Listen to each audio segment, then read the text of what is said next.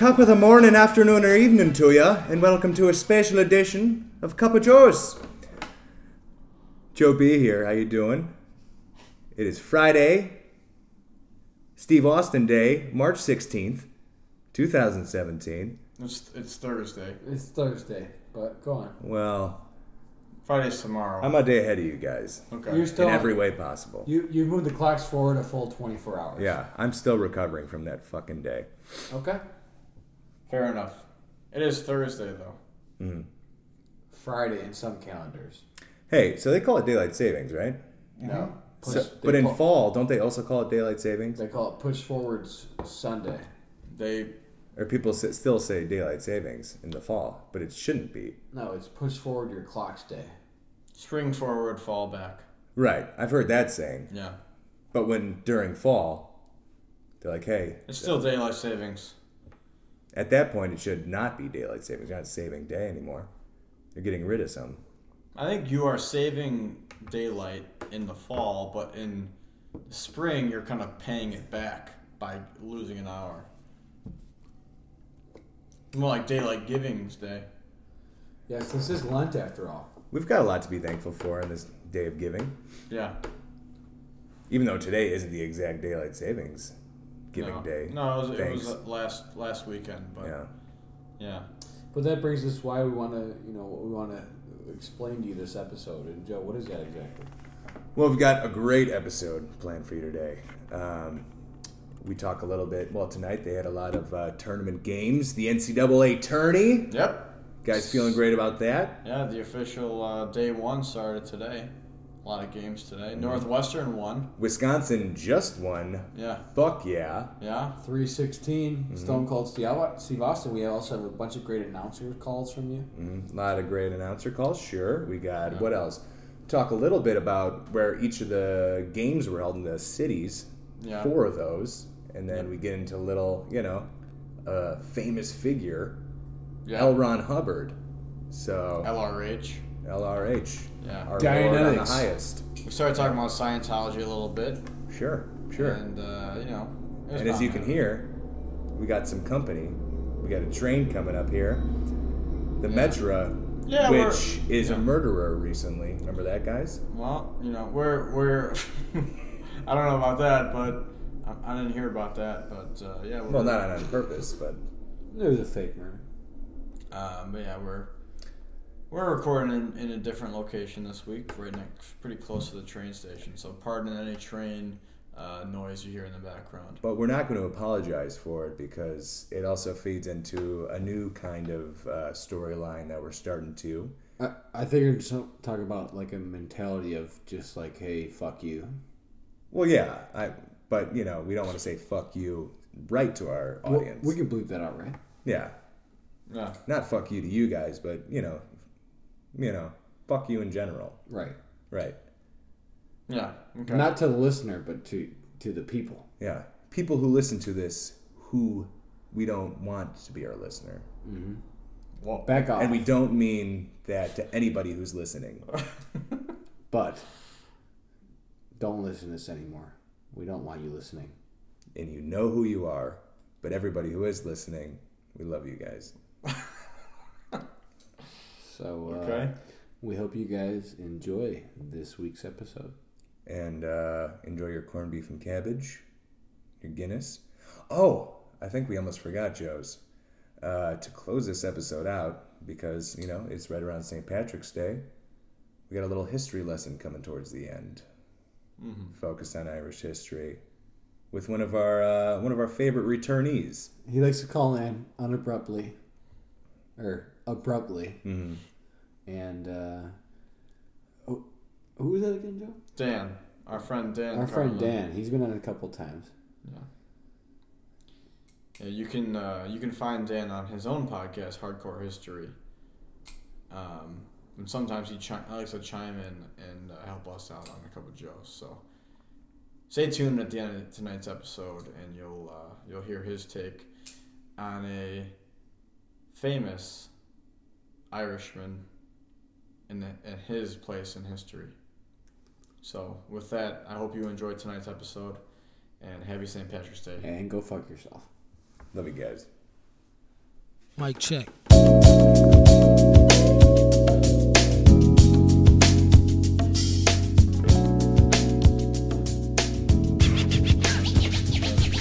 Coming to you live from the Blues Brothers apartment outside of the Red Line.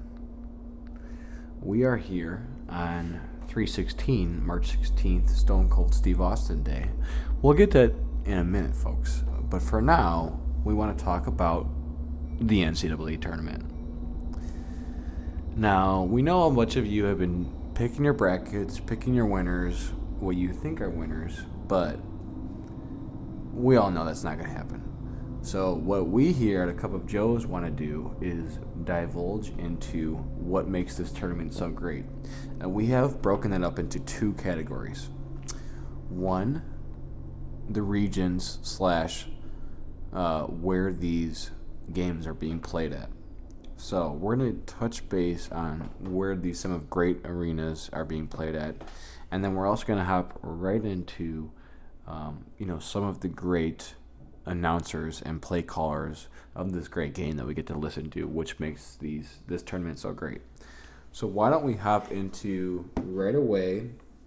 I'm just going to name off a couple of places where these games are being played, and maybe why don't you guys just tell me what comes to mind when you think of these cities? Okay. Sure. Not a problem. Okay. Yeah. So first round of games on 3/16, Thursday, March 16th, are being played at Buffalo, New York, Milwaukee, Wisconsin, Okay. Orlando, Florida, Yes. and Salt Lake City. I've been Classic. to 3 of those. Okay, so what comes to mind when you hear a city like that when it comes to the NCAA tournament, Joe? Well, I've been I've been to 3 of the 4. The one remaining is Salt Lake City. So why don't you go one by one? All right, what do you like Buffalo. about the city? What's going on? What Buffalo is It's a blue collar city. yeah. It was hit hard by the recession. It's hit hard. A lot by, of wings there. It's hit hard by Yeah. DUIs as well. It's right across the okay. There's right across the river from Toronto. I've been there. We're not talking about Canada right Were now. you there legally or? Yes. Okay. I've been to Buffalo. The Sabres play there. The Bills play there. Bills, great fans. Bills Mafia, great fans. Yeah, great fans. Wild. 3/16 Day, I think they're celebrating that. Yeah, actually, that Yeah, brings me to sure. the next question. Have you ever been put through a glass table before? I have not. All right, we'll move on. Milwaukee, Wisconsin. Been there. I mean, I know We've you guys all have been there. We've been there. I've been there as well. Listen to episode. What is it? Episode Trace. 3. If you guys want to hear about the Mr. Milwaukee episode, please go back to that one. Milwaukee's a fun town.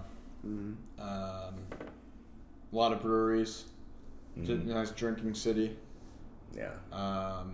Nice people, But Very segregated, too. yeah, Which let me is- get back to the Buffalo. Go ahead, please. I went to supposedly the birthplace of the Buffalo Wing.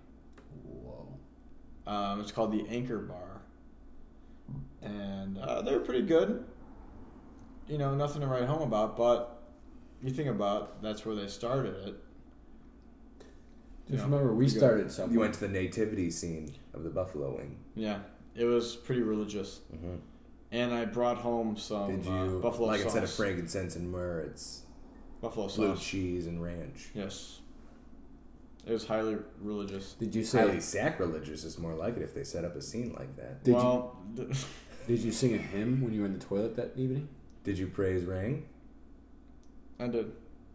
I praised Hosanna. It was good. That's good. It was good. Don't forget to praise Hosanna. So we're back, yeah. But then, yeah. So Buffalo Wings, and decent, nice people, upstate New York. Milwaukee, I've been there. Great time.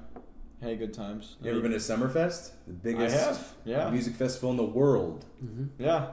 Milwaukee, Wisconsin. Yeah. They also Marcus got- Amphitheater, great venue for concerts. Yeah. Great venue. Great venue for Right on the lakefront. Great venue for midget wrestling as well. No, the midget wrestling was in a Subterranean It venue. was not a subterranean. Well, it should have been. It was basically an underground fighting arena. Yeah, but remember the inside though? It was. I don't want to talk. It was. Wait. It was. It was. What beautiful. was the? Everything was. What was the other city? We have Orlando, Florida. Oh, So yeah, yeah, Orlando. That's what I think of Orlando. Yeah. I shot no out of my ass if you couldn't. hear No, just steer clear of nightclubs. that. Guys, sorry for the smell. no. Orlando has Oh. Universal Studios. Yeah, Disney making. I went to you. No, that was in. Oh wait, no, Disney. That was in California. I went to, not the. I don't know. Where is well, I know Universal is in Orlando. You guys ever been to Universal Studios? I've been to the one in California. When I was a child. Yeah. Oh man, you guys, Universal Studios is so awesome to visit. I literally shit my pants when the one, the Jaws one. Oh yes, Yeah. that's the best one. Yeah. Because they do not mess around. They don't hold back. They go full on explosions. Yeah. You could smell the gas. Yeah. Yeah, it was dripping in my eye while It's I was amazing. right under the mouth. It's amazing. Yeah. They do that in Jaws. They do that in The Mummy. They do gas leaks in the. Yeah, I don't know how they get away. They with poison their guests. That's how intense. Legally, I don't know how they do it. Mm-hmm. Like, there's so It much. just adds the atmosphere, though. Yeah, You're it's delirious. You don't know what's going on. Yeah, there's explosions. It's wild. It's a great time. So Good fun in Orlando. Yeah. good fun. Orlando. Yeah. The last city that the games are being played in on March 16th, 3/16, Stone Cold Steve Hunter. Steve Stunner. Steve Stunner Day. Yeah. Austin. Actually, very own Chicago, very own Northwestern is playing in Salt Lake City, Utah, which brings me back to L. Ron Hubbard, what we were talking about Yeah. today. Yeah. Is Salt Lake City, you just get like this like kind of dry city vibe, a lot of Mormon stuff. Well, do a you lot think of L. Ron cult Hubbard and society. Joseph Smith ever hung out? Possibly. They're the same ideology. Yeah. Well, Totally different time periods, I think, I actually. knew. They're separated by maybe It was 100 years. he was in the 1800s. I mean, 800. They understand how to they know not that control. No. What was L. Ron Hubbard in the 40s? 30s and 40s? A little later A than that. little later. I mean, Well, he was 50s? past the Dust Bowl. 60s? Once he started. I mean, he was in Vietnam, wasn't he? So that's 60s. No, he's Oh, in was it World War Vietnam? II. No, he's in World War II, so that's 45. Oh. Yeah, So he was in the 40s and 50s. Yeah, that's when he started. But Joseph Smith was 1800s sometime. So yeah, I mean, Yeah, I mean, like I said, this is the one. Maybe he's the next generation. This is the one. Joseph This is Smith. the one city on the list that I have not visited. So. Well, maybe we should do it just so we can I've get done a like virtual reality tour of it. You have? Yeah. on Google Earth or Yeah. Just, went on my laptop and clicked around Google Earth. Checked for about out 4 Salt hours. Lake. Because I was like, if they don't drink there, what do they do? So I spent. well, they have a bunch of Better wives. part of the night. Don't they get a bunch of wives? I mean, that's what they do, right? Well, yeah, I looked through a lot of windows on there, and Yeah. it was all huge orgies, but, single households. So it wasn't like, with one if you male. go around the houses around here, you see like one house in 10. This was 8, 10, Well, 8 houses. So how would you say it differs from like being a peeping tom in this neighborhood compared to Salt Lake City? Well, you're not even a peeping tom in Salt Lake City because you don't have to Right. go that far to look. Even Okay. you're just you're a pedestrian there when you're doing that. But Hello, here- hello yeah, there. hello, yeah. Go, nice to see you. Do you think you're? Wow. All right. Here's a question for Salt Lake City. Do you think? All right. Say you're a father and you have a daughter. What are your expectations then? I'm gonna get her pregnant. Are they must? No, I think you're wrong there. That's think not they immediately frown what comes to upon mind when you think about Salt Lake City. No. Let's say you're trying to write a sketch for SNL. What immediately comes to mind when you're in that? I'm not thinking about incest No. straight away. What are you thinking about then? No. I'm saying like I mean, I've seen Bates Motel. Okay. no. I think that's why you're saying this because you've been watching that too much. All right. All I'm saying is no. I'm saying like in a anywhere but Salt Lake City, you have a daughter. You're like, oh, I hope she meet. Maybe she meet. She Prince does well. Charming. Maybe meets a nice guy. And they get married. But when you're in Salt Lake City, you're a Mormon. Are you now thinking like, I hope she meets maybe a guy. Hopefully he's got a few nice wives, and she joins with them. Hopefully she gets along with everybody. Isn't that kind of weird? Like if you're a father with a daughter in Salt Lake City versus anywhere else. It's kind of a different way of thinking. You know what I'm saying? Yeah. Yeah, it sure is. I don't know. I don't know if we're. if we can actually answer that question. Can we trust these people with hosting some of the NCAA tournament? I don't know. Especially with a team like Northwestern who's never been in it before. Mm-hmm. You think about teams that have never been in it before. Yeah. I don't know. It's a clash of cultures that's going on right now, I assume. Yeah.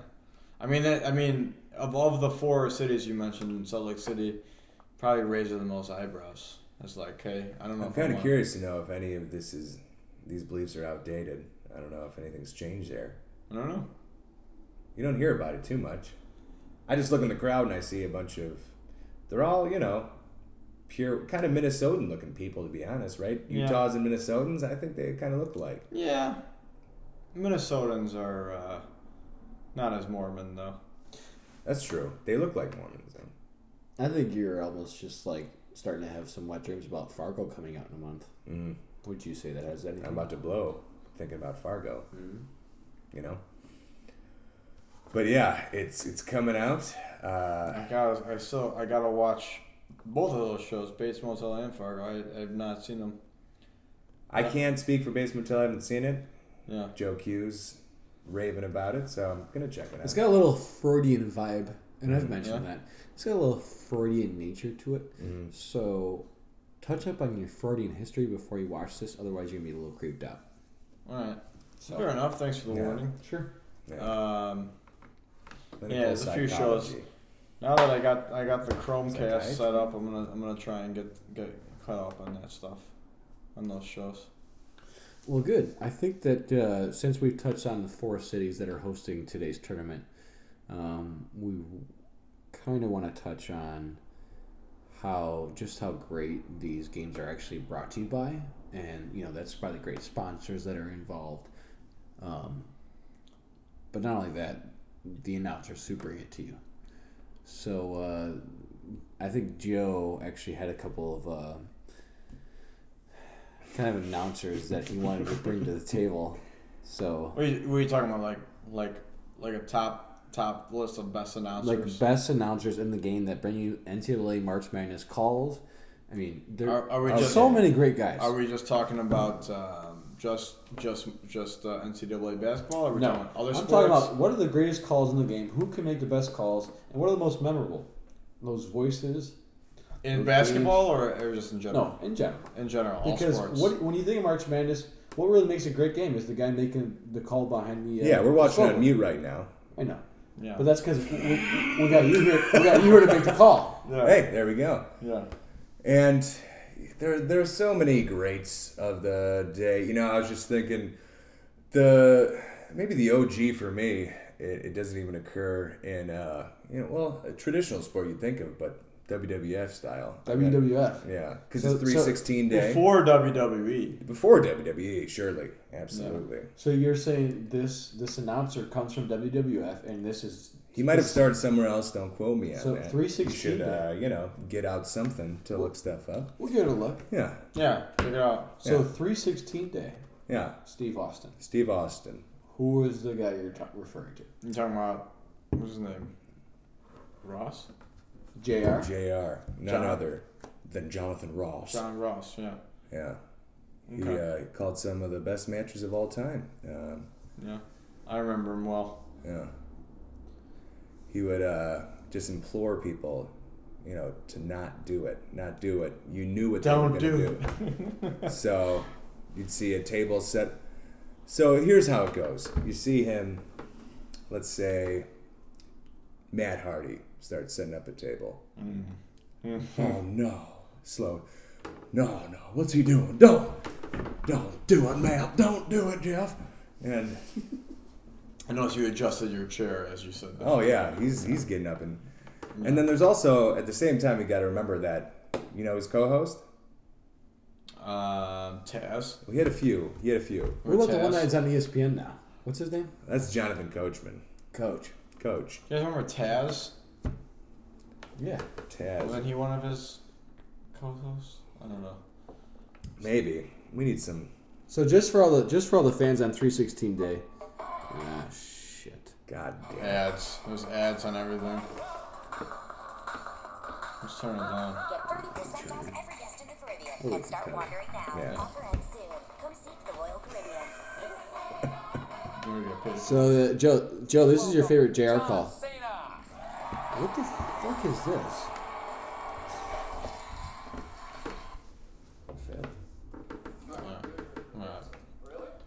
Alright, where should we...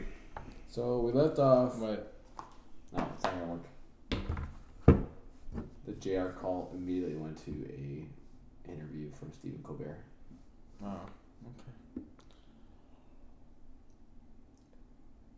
So, you're talking about best sports announcers, best calls in sports. Immediately, Jonathan Ross, JR, from WWF. That's the number one name that comes up. Yes. That is the forget the U.S. hockey team. Forget Brent Musburger. Forget Do You Believe in Miracles? We're talking JR from WWF. Yes. We're talking like mid to late 90s. How do they get 10 million viewers a week? Do you think that's just by chance? I think they sell out every single show. How do you think they're the best entertainers in sports? It's by announcing. Yes. Good announcing. Yep. And JR, He makes you believe. does he still announce or no? No, he retired. Not anymore. Didn't he used to wear a cowboy hat? Yeah, he wore a beautiful cowboy. Him and JBL. Yeah. No, well, JBL wore too. I was thinking of Jerry Lawler was his. Okay. Was his partner for a while, not the whole Jerry time, Lawler. obviously. I was thinking of Taz. That's your guy. That was later on. Yeah. That's your guy. That's what I remember. Are you sure? Why can't I remember? You're not thinking of Rikishi? Mm-hmm. Too cool. Scotty too hotty. Scotty Grandmaster too hotty. sexy. So, Joe, what are some of your favorite other calls from the game? Brian Gumble, obviously on CBS Sports. I mean, Sure, all the Gumble brothers. Yeah. Or relatives. I mean, but Or none of them brothers. compared to JR. Well, JR's up there for sure. What about... You got any MLB guys, or Oh, plenty of MLB guys. let's hear one? Well, the most electric duo in baseball history. Hawk? No, he's a Hawk's a single. solo He's a act. solo guy. Len Casper? Solo. What's the duo? You're a fan of Len Casper, huh? What's the duo? What's the duo, Joe? Pat Oh, and the best Ron? duo. Pat and Ron? No. No, No? none other Think big picture. than Sunday Night Baseball Zone. This is John Miller, joined as always by Joe Rogan.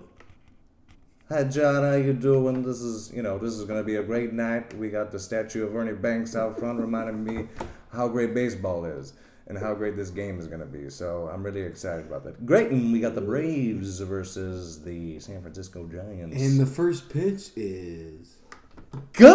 Good home run. I was gonna say just a bit. That's Yeah, Major the League. Indians. That's euchre. Just a bit. Just a bit outside. Yeah. Yeah. Yeah. So the first pitch is. A lot of the baseball ones kind of bleed into each other. It's hard to distinguish sometimes. They copy each other. Yeah. There's only so much you can do when you're just Yeah. saying same old, same old. Mhm. I wish I'd listened to Vince Scully more. I hear him a few times, just a few times a year. Where you're like, oh man. But he's on the West voice. Coast. We're not really. Yeah, we're not West familiar Coast with him. time. Yeah. What about Harry Carey? He was on the Sox and Cubs. Yeah. Yeah. Yeah. I mean, that was before our time. Yeah. But And then, the most way you get from that is Will Ferrell's impressions. Yeah, So, it can't be beat. So can't be beat. don't even Yeah. try. Yeah. Yeah. Yeah. Yeah.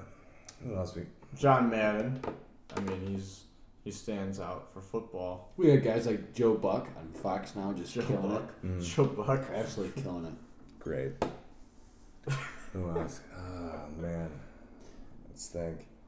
We got What about for the Blackhawks? Who's the Blackhawks? guy? Pat Foley. He's great. Yeah. He's great. But too bad he doesn't get to announce in the playoffs because NBC fucking steals everything from him. Yeah. Those bastards. Yeah, well. You can see the nice thing is you can play it like this. You can play the game on the TV and put it on the radio. True. And you can mute the TV. The guys for the Hawks on the radio are very good. Yeah. I couldn't You tell could you do names, that. but We can do that here. I can get the radio out. We can do that. What's that? What we want? I love listening to the radio. so Joe, I think we're gonna be able to hear some more announcing names from you this upcoming Joe season. Oh yes, there's So- plenty more. I'm just So I think, especially during the baseball season, we're Teasing going them to hear a right lot now. more calls. mm-hmm. So I think that's what the people can get excited for. Yeah. Which is I'm really gonna listen in, and we're gonna skewer some people. Don't you forget about that. So.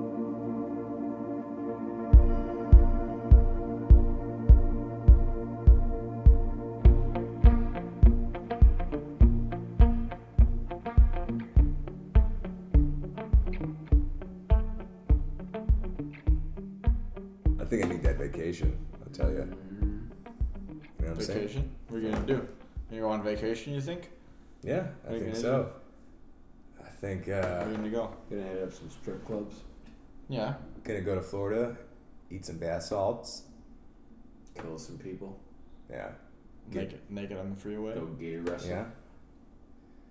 Spear a gator with just one of those tent poles from a 10x20. Yeah. And how many days off do you get? It's only like a 5-day trip, so I gotta Yeah. clean myself up pretty quickly. Yeah. Yeah. Okay. All right. How about you, Q? If you were gonna go on vacation, where would you go? What would you do? Also go rip some gators apart. I just want to kill gators, dude. Yeah. Just fucking, Try and grab them. no, just like tear apart their jaw. I think it's kind of a trend that's happening right now. Gators. Killing gators. Yeah. Yeah.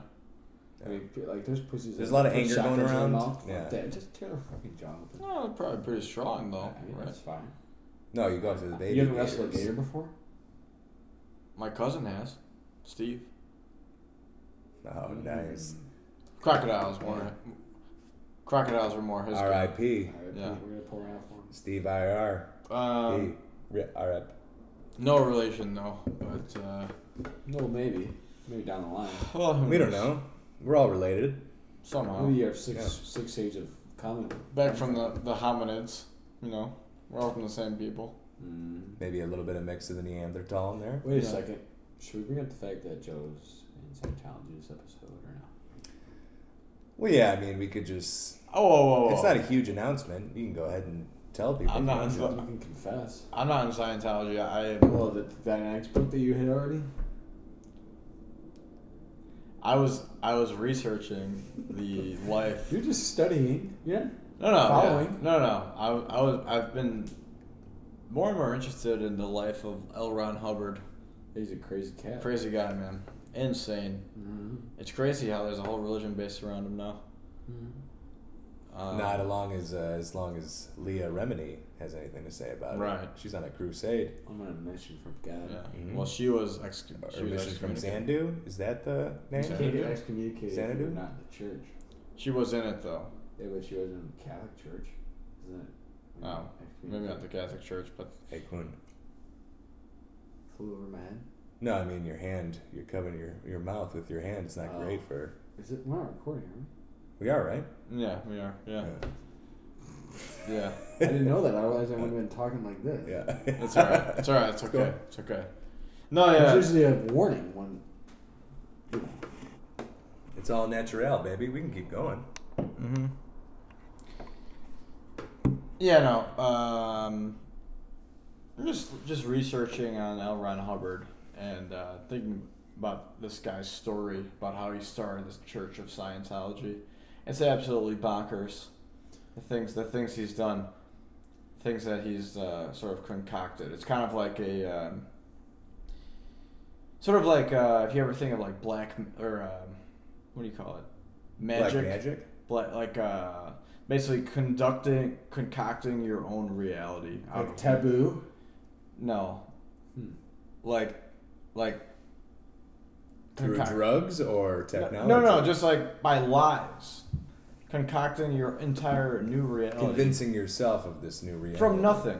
From absolutely nothing. Mm. That's what he did. And that's what Scientology is. That's what I think. Mm. It's pretty wild. He basically got to where he was by lying and lying and lying. But he himself believing these lies. Yeah, he used to keep a journal where he wrote down his lies so that he would believe them. So he would read them like every night. Yeah, By that way, like he would you just keep convince writing them. yourself. Right. Like we were saying earlier, he basically lied his way. He tried to influence a lot of people by. He said that his dad, he grew up in Montana, and his dad was very blue collar, like a rancher, but his grandfather came from money. So that way he was able to sort of identify with two different groups, the blue collar and the white collar, rich kind of, group. And then he has a story where he goes off to China when he was a teenager, and he studied with these sort of zealots, I don't know. And then he comes back and he keeps the story rolling. He just has so many lies rolling. Were these Chinese zealots or English zealots in China? I don't know it enough to know, but to say, but it's suffice to say that he has so many lies that he basically bullshitted his way to be an officer in the Navy. From China. When he was younger, he was in China, but So he's a Chinese-born citizen? Or? no, he was born here. But he got Chinese citizenship. That explains a lot. Yeah. No. Revoked his he U.S. did. Yeah. But then came back. basically, what he did is he went into the U.S. Navy, and I think he served during World War II, but in San Francisco. So while World War II was going on, he was here at San Francisco as a submarine commander. And one day... Did he have to be on the sub? Yes, he was in the submarine. I hope he wasn't the captain of the submarine on Lost. For anybody who's seen that show, they'll know what I'm talking about. Lost in that. There's actually a submarine. There is a submarine Coming too. out, yeah. Did you say it's coming out? No, it didn't come out yet at this time in World War II. But basically, what he did is he saw a. There's a timeline past the present of that show. Actually, It depends. There's a history of that show. There's a. I bet you 1960s Desmond was there, looking for Charlie. brother. Brother Charlie, you're gonna die, Charlie. Rest in peace. Yeah. Well, All right, Charlie. basically, he bullshitted his way into the Navy. And he was stationed in San Francisco as a submarine commander. And one day he saw a blip on his radar. Bing, bing. So it's getting closer. It's getting closer. It was stationary. He said, sail towards it. How do you sail when you're underwater? Well, I guess it's a figure of speech. But he went towards it and he released 20, 30 depth charges down to attack this because he thought it was a Japanese submarine attacking the States. And then he even went back to shore to reload, get more depth charges, to keep blowing the hell out of this thing. And it kept showing up on his radar and he couldn't understand why. Then his commanding officer said, "Hubbard, what the fuck are you doing? We know that's a magnetic ore deposit. It's been there forever. You just wasted thousands of dollars in ammo." It's a regular snafu. Yeah, I mean, it's like, I don't know. So why didn't he just chalk it up to a research cost or something then? No, because he was on record as this is a. I'm sure that wasn't He part thought of it his was an enemy? assignment. No, he thought it was a Japanese I submarine. thought it was an enemy. That was a Japanese submarine. Well, but this thing wouldn't have been moving, right? What If it was an ore deposit. What if he thought it was a Japanese whaling crew? What if he was trying to protect? Yeah, the but it wasn't environment? moving. It wasn't stationary. I mean, it was stationary. Now, They it do was have good no, tactics. It was stationary, and this is not the first time that he did something questionable. Another time, he actually shot missiles from a submarine at an island, Not unreasonable. at a vacant island that was actually owned by Mexico during World War II. Our ally. Basically, almost starting, an act of war against a neutral country in the middle of arguably the biggest war in world history. The Gulf War. No, World War II. He It almost started a Gulf War. wasn't the Russo-Japanese war? No. It wasn't the 100 Years' War? No. Which is not actually 100 years. I learned that in Mr. Weech's class. But all I'm saying It's like is... 99, right? That was like 7. Gotcha. All I'm saying is, as a naval commander, L. Ron Hubbard was incompetent at best. That's all I'm saying. So... And impotent. Well, that's another story. So, But yes. so Joe, I think why don't you get back to us? It sounds like you're gonna finish. You're probably on set to finish Dianetics in what, a couple of weeks? We're doing some research. We'll circle back on this. Though. Okay, we'll talk about it. So, L. Ron Hubbard, Dianetics, Scientology. Yeah, it's a interesting topic. So we'll get back to it.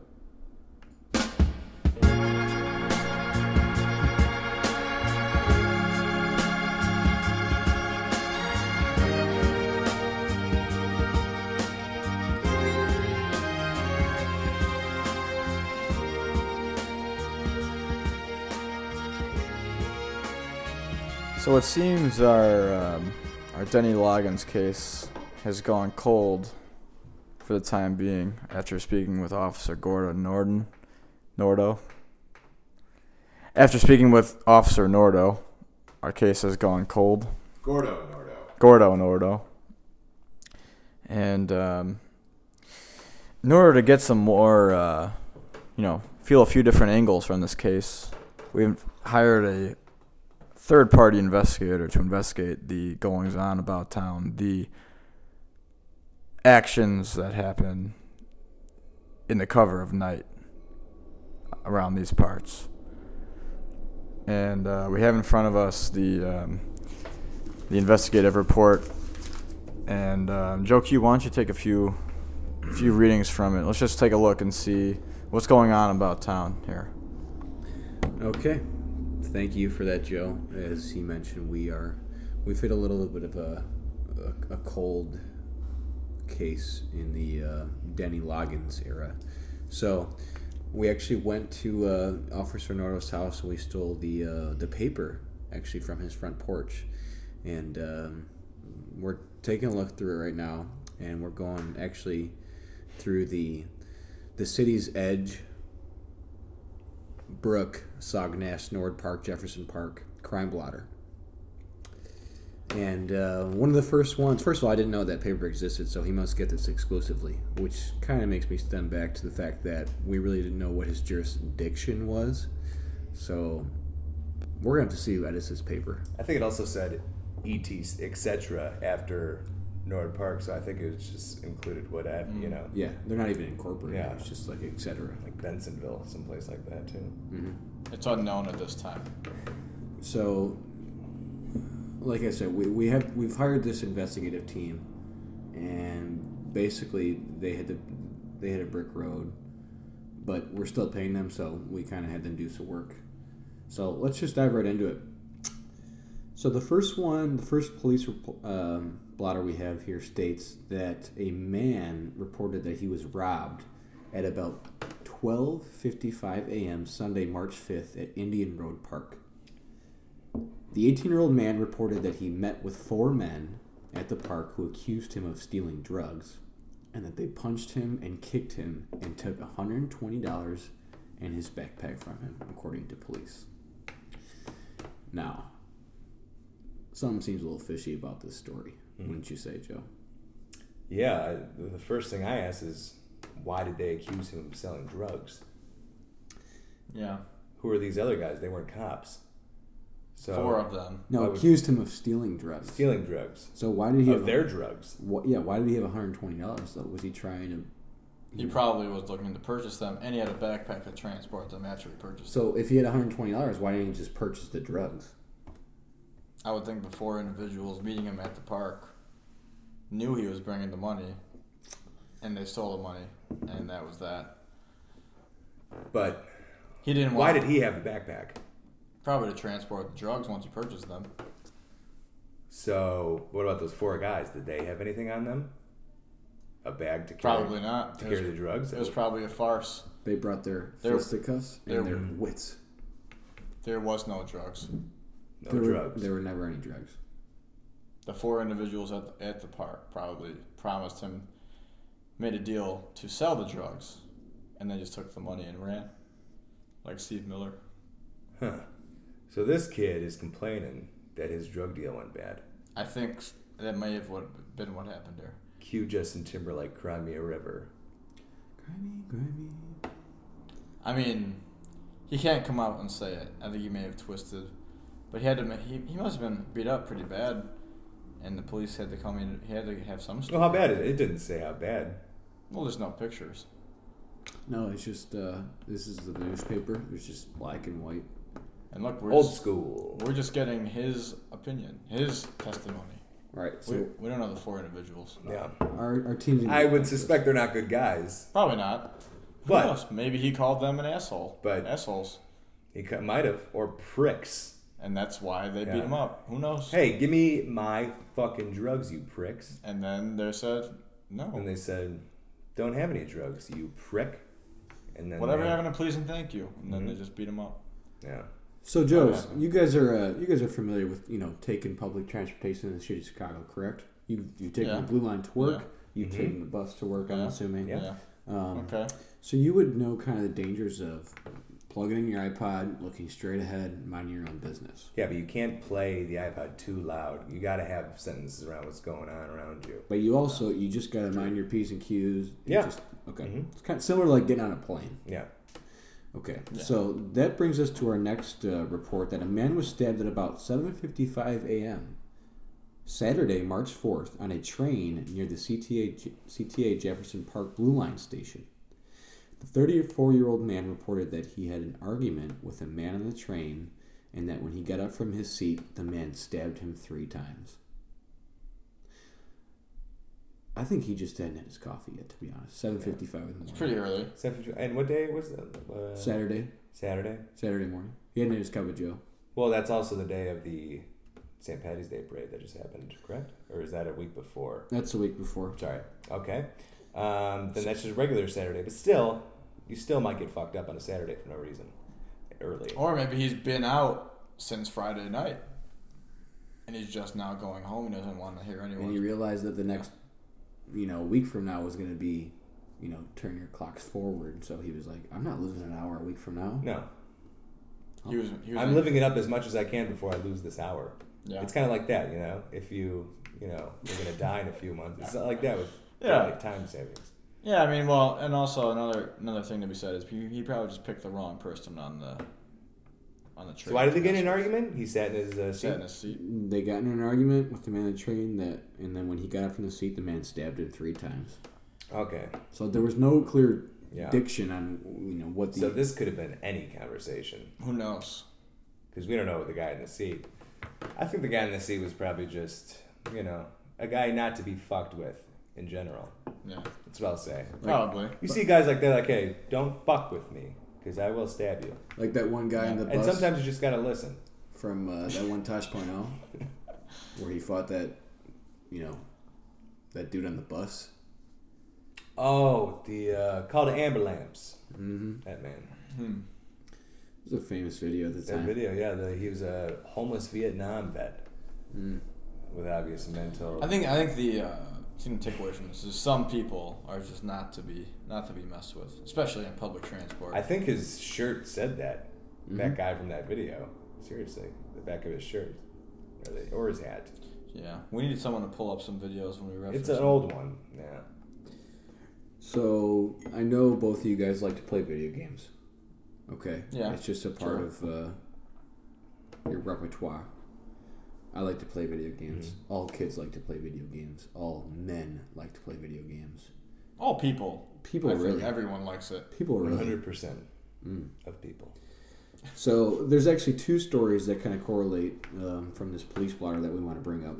And the first is that a family at the 5700 block of North Okido had their, pretty close to I home. was on that on my way home. Sometimes I cut across it. So maybe this is about you? All right, we'll come back. Wait, we'll see.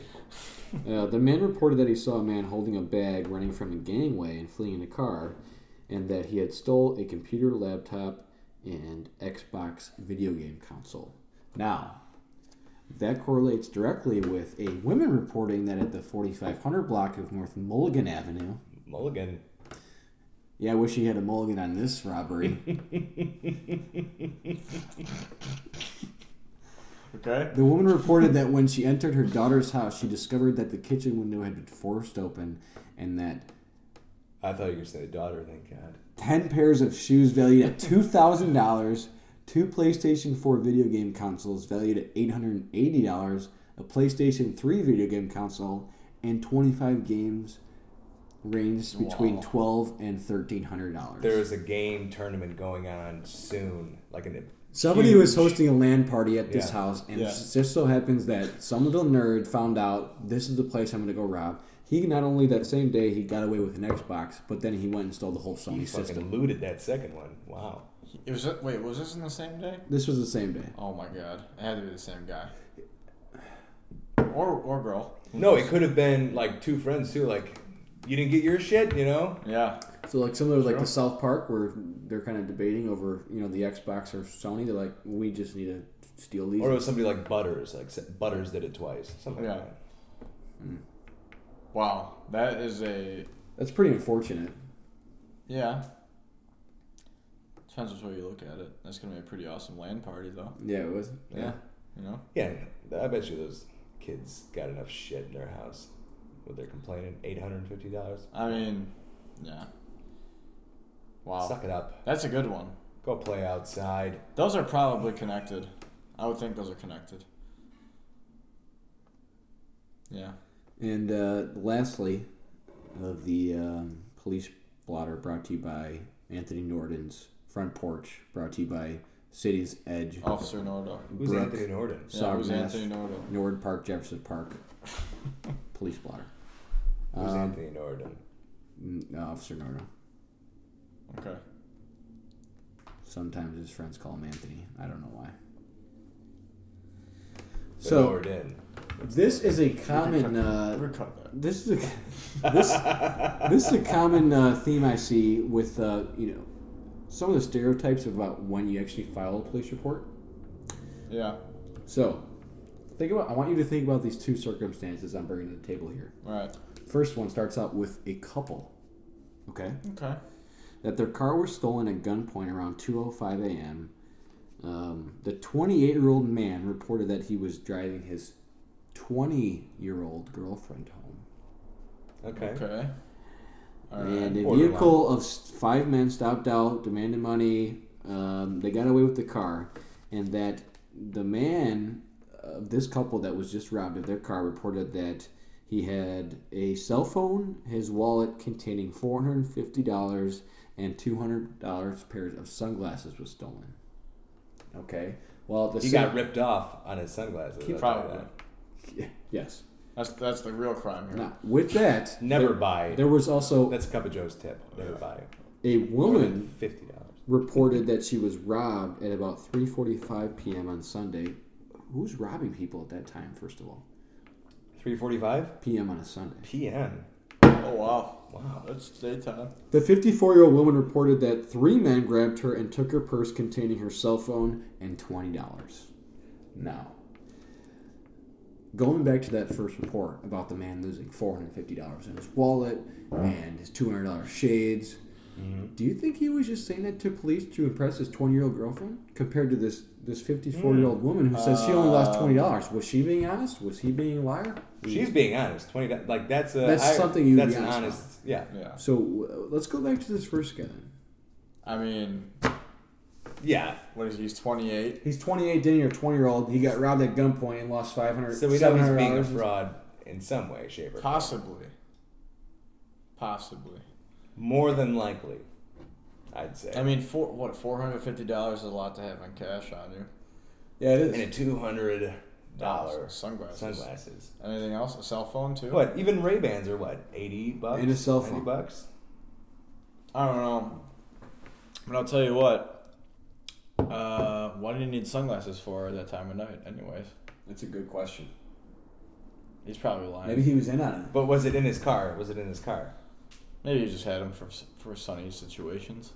Like, like in the thing, the console up top. Yeah, but anyone who has that spending that kind of money on sunglasses is not just wearing them in their car. They're wearing them out. They're flaunting them. Okay, so this guy's obviously he's doing drugs a lot. That's why he wears sunglasses at night. Maybe. That's the only other reason. Yeah. Exactly. Is that why you have sunglasses on your glasses? Well, no, this lamp right next to me is pretty bright, so I needed to put on these shades. Yeah. Yeah, but you have like those glasses that turn like a shade when you're in the sun, when you step on the sun. Oh, what do they call those? They call those the Tintos. Tintos, okay. The Ford Tintos. It's your signature. Mm-hmm. Yeah. And so yeah, tinted windows on your shades. You're doing something, if it's not summer and it's not bright red, you don't live in Texas. You live in Chicago, right? You don't need that much. It's nighttime too. Yeah. I mean, so buddy, why don't you get a handle on what you're doing with, Just figure it out, man. You're 20 years old, all right? Where's he getting robbed to? What street was that? I don't know. Why don't we just move on? These are reports that are just getting worse and worse each week. We need to hear back from Denny Loggins' camp because this is driving us insane. I'd like some real crimes. Yeah. All right. We'll take a quick break and stay tuned. We'll be right back.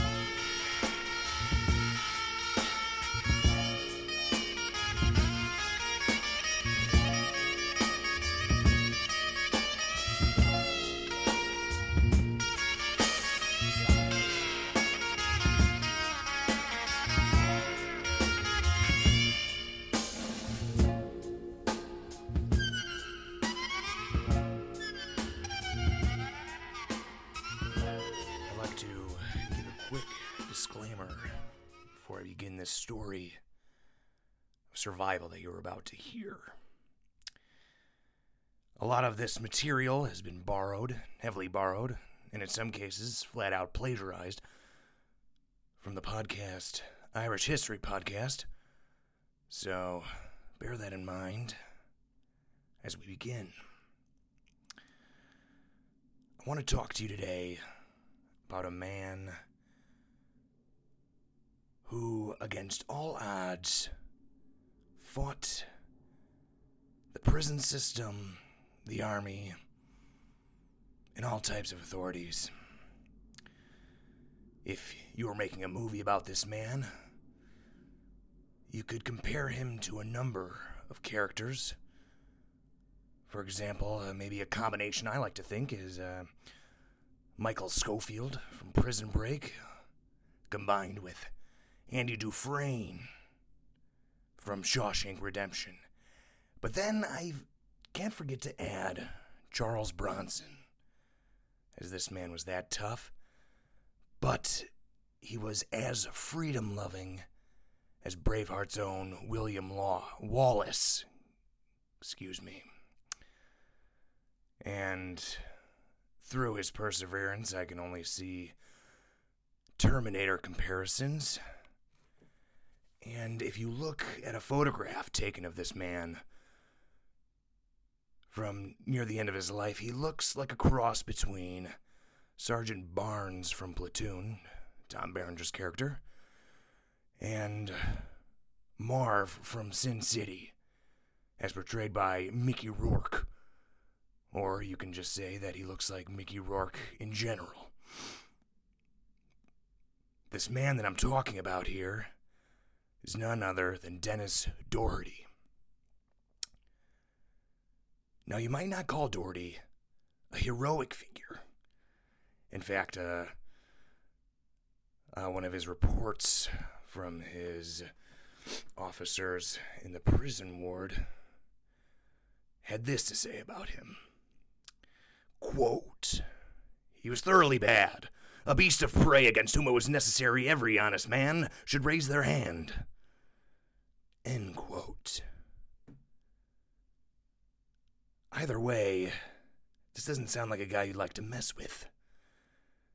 And the reason I'm talking about Doherty today is because I believe he represents a lot of what makes up the Irish spirit in general. He was a tenacious, indomitable, resilient son of a bitch. To begin the story of Dennis Doherty, we need to understand the social, economic, and political confluences that made up Ireland at the time of his upbringing. He was born in Derry, Ireland, that's in the north of Ireland, in 1814. And the year after, in 1815, was when Napoleon Bonaparte was finally defeated at the Battle of Waterloo by the Duke of Wellington. But few people realize what this defeat would mean for Ireland. With Napoleon defeated, the trade between England and the rest of the European continent resumed, and this resulted in a major collapse in the price of foodstuffs produced in Ireland, and peasant farmers throughout the countryside were hit hard. Another thing to consider during this period of time was the Act of the Union, which was introduced in 1800. This clause essentially incorporated Ireland fully into the United Kingdom, along with Wales, England, and Scotland. And it stipulated that joint free trade, was to be conducted throughout the UK. Now, this was not to be implemented, supposedly, for 40 years to allow the economy in Ireland to adjust. However, this 40-year adjustment period was ultimately scrapped when free trade lobbyists in Britain got all of these clauses enacted in 1824. This also had a dire effect on Ireland's emerging industry, as it subjected it to the might of British industry, thus plunging Ireland into a further, deeper recession. Now, I think it becomes pretty apparent that Ireland is not in a good spot right now, especially when it comes to the peasantry and the poverty class, which Dennis Doherty certainly belonged to.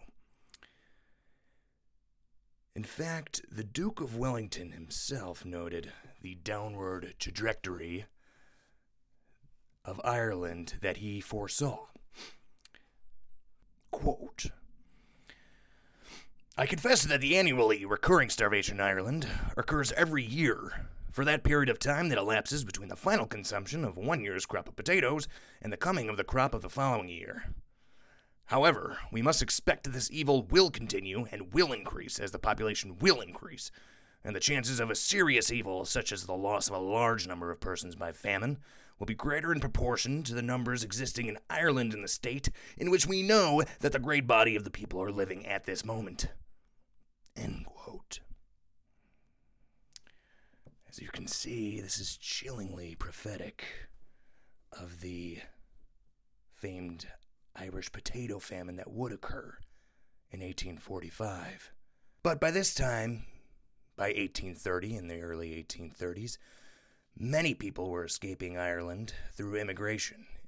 In fact, 1.5 million immigrated between 1815 and 1845.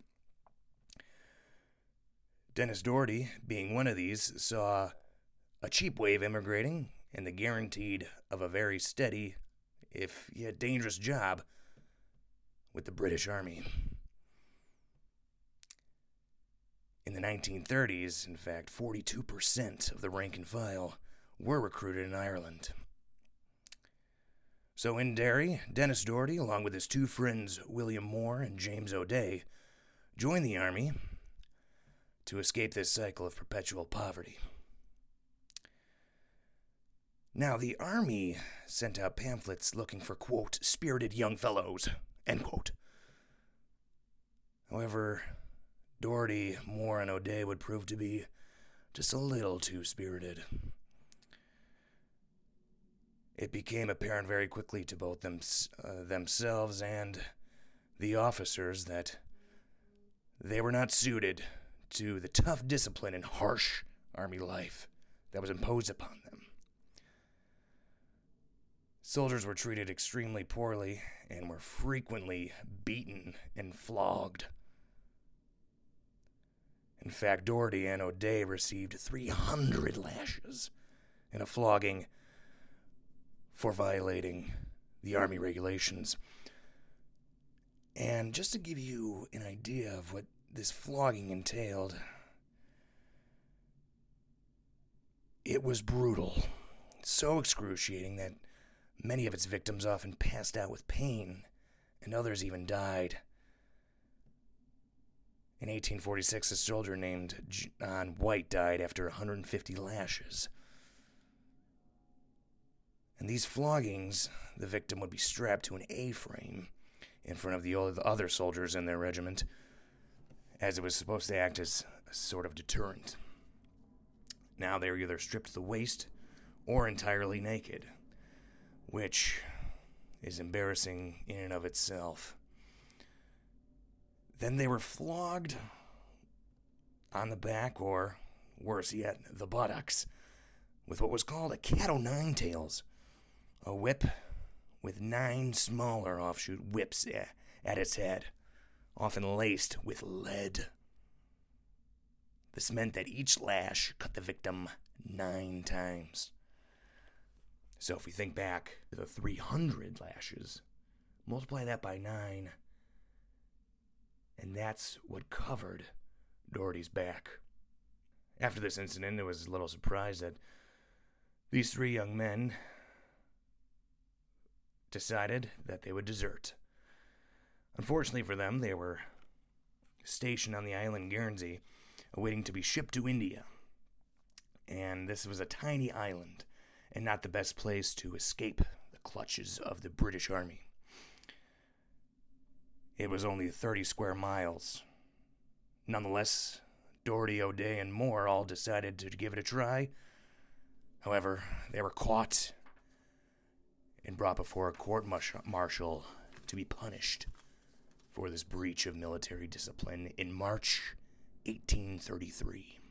The military court found the 3 men guilty and read out its verdict to the 3 men, and they must have nearly collapsed in shock from what it was. Not only were they dismissed from the army, but they were sent to serve imprisonment sentences. O'Day and Moore received 7 years, while Doherty received 14 years, all to be served in Australia. Now, Australia may be a destination nowadays, but back then, it was usually a one-way trip to hell. The only route to Australia from Europe was south around the southern tip of Africa and across the Indian Ocean, a 15,000-mile trip, ranging from 4 to 5 months. The 3 men were transported on the ship the Aurora, and on board this ship, there must have been bitter resentment, shared not only by Doherty, O'Day, and Moore, but also the other prisoners who were being sent to serve sentences in Australia. One of the convicts was a 16-year-old named George Maurice from Wiltshire, who received 14 years for the crime of stealing 11 pieces of rope worth 4 shillings. Harsh indeed.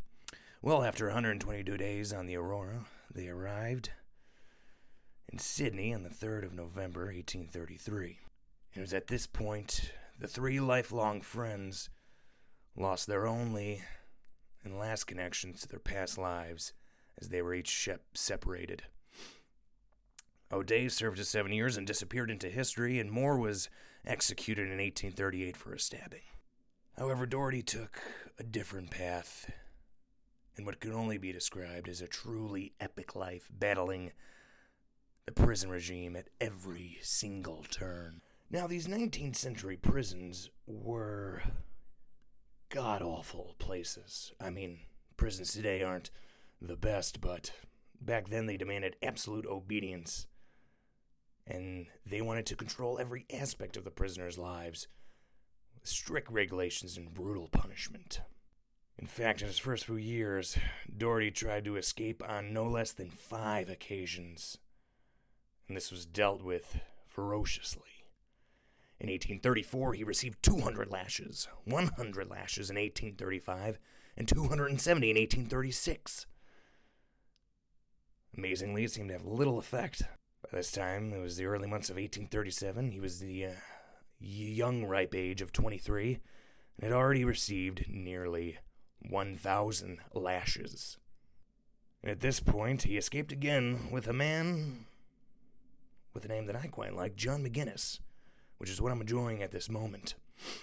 The two men were successful in getting away from the prison, and they spent a few months in the Australian high summer engaged in an activity called bushranging, which was essentially banditry. Now, let's not forget, folks, that this was the first time that Doherty had enjoyed freedom in 5 years. But it wouldn't last, as the two were caught in May 1837. For his part in this, Doherty was convicted and sentenced to death. However, this was commuted to a 20-year imprisonment sentence. Now, don't forget, Doherty is a man who craves freedom, so this sentence must have been a fate worse than death. And this time, he was no longer going to be held in the mainland of Australia. He was shipped to the incredibly remote Norfolk Island, which was a dreaded penal colony. Which was in the middle of the Tasman Sea, lying north of New Zealand and east of Australia. So, arriving on this island, it must have been abundantly clear to Doherty that there was no escape from this prison, as it was 550 miles from the closest island, New Zealand. Norfolk Island itself was only 4 miles in length and 4 miles in width, with a truly nasty prison regime. Despite this seeming lack of hope and overwhelming odds against him, Doherty refused to give in. In May, just the month of May 1838, Doherty was again flogged 200 times for foul fucking language and neglect. And less than 3 weeks later, his back still being raw from the whipping, he was put in double irons, a punishment which locked him in very heavy chains and kept him isolated in his cell. Before that year was up, he received another 250 lashes. In spite of this, Doherty, again, seemed unbreakable. Following year, he put up more resistance and received another 400 lashes. Between 1833 and 1839, he was flogged somewhere between 1,500 and 2,000 times. It wasn't until 1841, Doherty, now at the age of 27, was able to get off of Norfolk Island by pretending to be insane, feigning madness. This allowed him to be transported back to Sydney, where he is incarcerated in a mental asylum. Though less punishing than Norfolk Island, these mental asylums in the 19th century were no picnic. They were also brutal establishments. But to Doherty, this must have seemed like a little vacation, and in fact, he escaped within a few months and began robbing again to survive. He robbed a Goulburn mail train, however, and was caught again. And this time he was sent to Port Arthur prison in Tasmania. He was imprisoned for another 4 years until he was due to be sent back to Norfolk Island. And he was put upon the ship the Governor, Philip. Doherty was desperate, so he attempted to start a mutiny on the ship. The mutiny, however, failed, and Doherty received yet another prison sentence and was sent to Norfolk Island regardless. Now, I just want to stop for a second and, put myself in these shoes. I mean, clearly, couldn't have done any of this, but at this point, it would have been very easy to give in back on this remote island with seemingly no hope to get off, and with solitary confinement handed out instead of the countless floggings. However, Doherty, better man than myself, kept himself going. A policy decision was introduced in 1853 that dramatically altered his situation. This policy decided transportation to Australia of prisoners was to stop, and as such, Norfolk Island now served little purpose. And given its logistical difficulties in maintaining, it was closed. Doherty and the other inmates of the prison were shipped to Tasmania, which is an island slightly smaller than Ireland, and 150 miles south of Australia. In 1855, Doherty was nearing the end of his sentence and was released to work on farms near the prison, where, you guessed it, he escaped again. This life that was available to him was only bushranging and robbery again. And what do you know? Doherty got himself caught up in a murder of a colonialist, George Sturgeon. He fled Tasmania, but since he was so well known in the area, he was captured after a few months. After all this, he was charged with murder, and a death sentence was very likely. But miraculously, for a second time, the death sentence was commuted for him. However,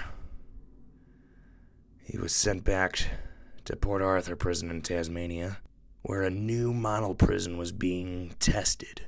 This involved the perverse idea of breaking down the individual and reconstructing them. They couldn't speak to each other, the prisoners, that is, and they had to wear a cloth mask covering their face at all times, and were not referred to by anything other than their prisoner number. And it's not surprising a good many of them were driven insane.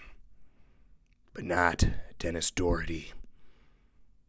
He kept his sanity somehow throughout this time, and in 1863, he was released. Not completely, but to a different prison that wasn't so bad, where he continued to get lashings, but his infractions were less frequent. And then in 1871, old Dennis Doherty gave one last attempt at freedom. By this time, he was 58 years old, and he escaped with George Fisher and John O'Brien, but this time he was not physically able for bush ranging. And he was caught where he was almost dead from starvation. And in this escape, he lost sight of his left eye, then returned to the prison Port Arthur in Tasmania. And while here towards the end of life, a journalist by the name of Anthony Trollope visited the Port Arthur prison and interviewed many prisoners along with Doherty. It was through these interviews that Doherty gained his infamy. And Trollope himself lived in Ireland in the 1840s and had sympathy for Doherty's plight. Doherty revealed to Trollope that he was finally broken after this last escape. And I like to think it was more of his age rather than the actual prison system that broke him. By 1876, prison authorities were then satisfied Doherty, now being 62, was broken enough to be given a ticket of leave. He was allowed to live outside the prison and enjoy most freedoms. By this time, he was an old man and had spent 3/4 of his life in prison. All because of some foolish move to join the British Army in 1833. This new world that he lived in 1876 must have been completely foreign to him, as large numbers of the Irish people died from the famine earlier in the century, and no doubt many of his family and friends had been killed or starved or emigrated. What happened to Dennis after this time is not known, but it must have been hard to survive in a society after living in prison for so long. And on this day, we should not forget the unwielding, tenacious, and unbreakable, resilient spirit of this man as we go about our daily trials and tribulations. But I'll let the man himself end this episode talking about his own life. And when interviewed by Anthony Trollope in 1872, he explained his actions and his life in prison, such. Quote, I have tried to escape. Always to escape as a bird does out of a cage. Is that unnatural? Is that a crime? End quote.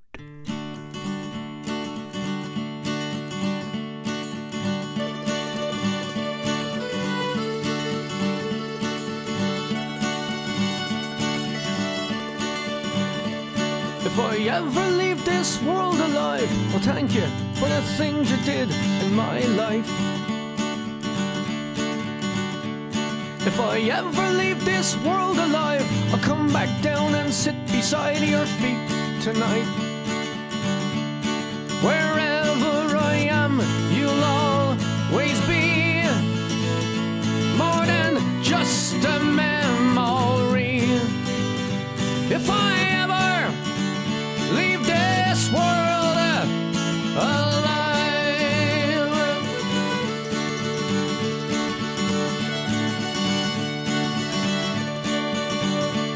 if I ever leave this world alive, I'll take on all the sadness that I left behind.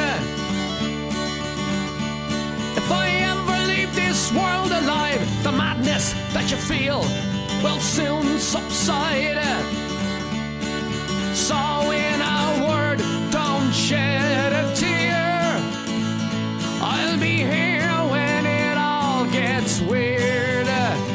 If I ever leave this world alive.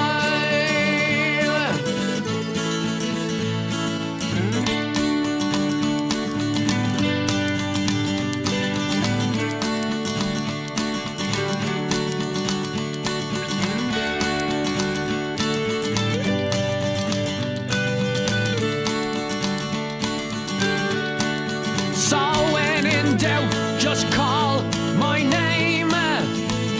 Just before you go insane. If I ever leave this world, hey, I may never leave this world. But if I ever leave this world alive, she says, I'm okay.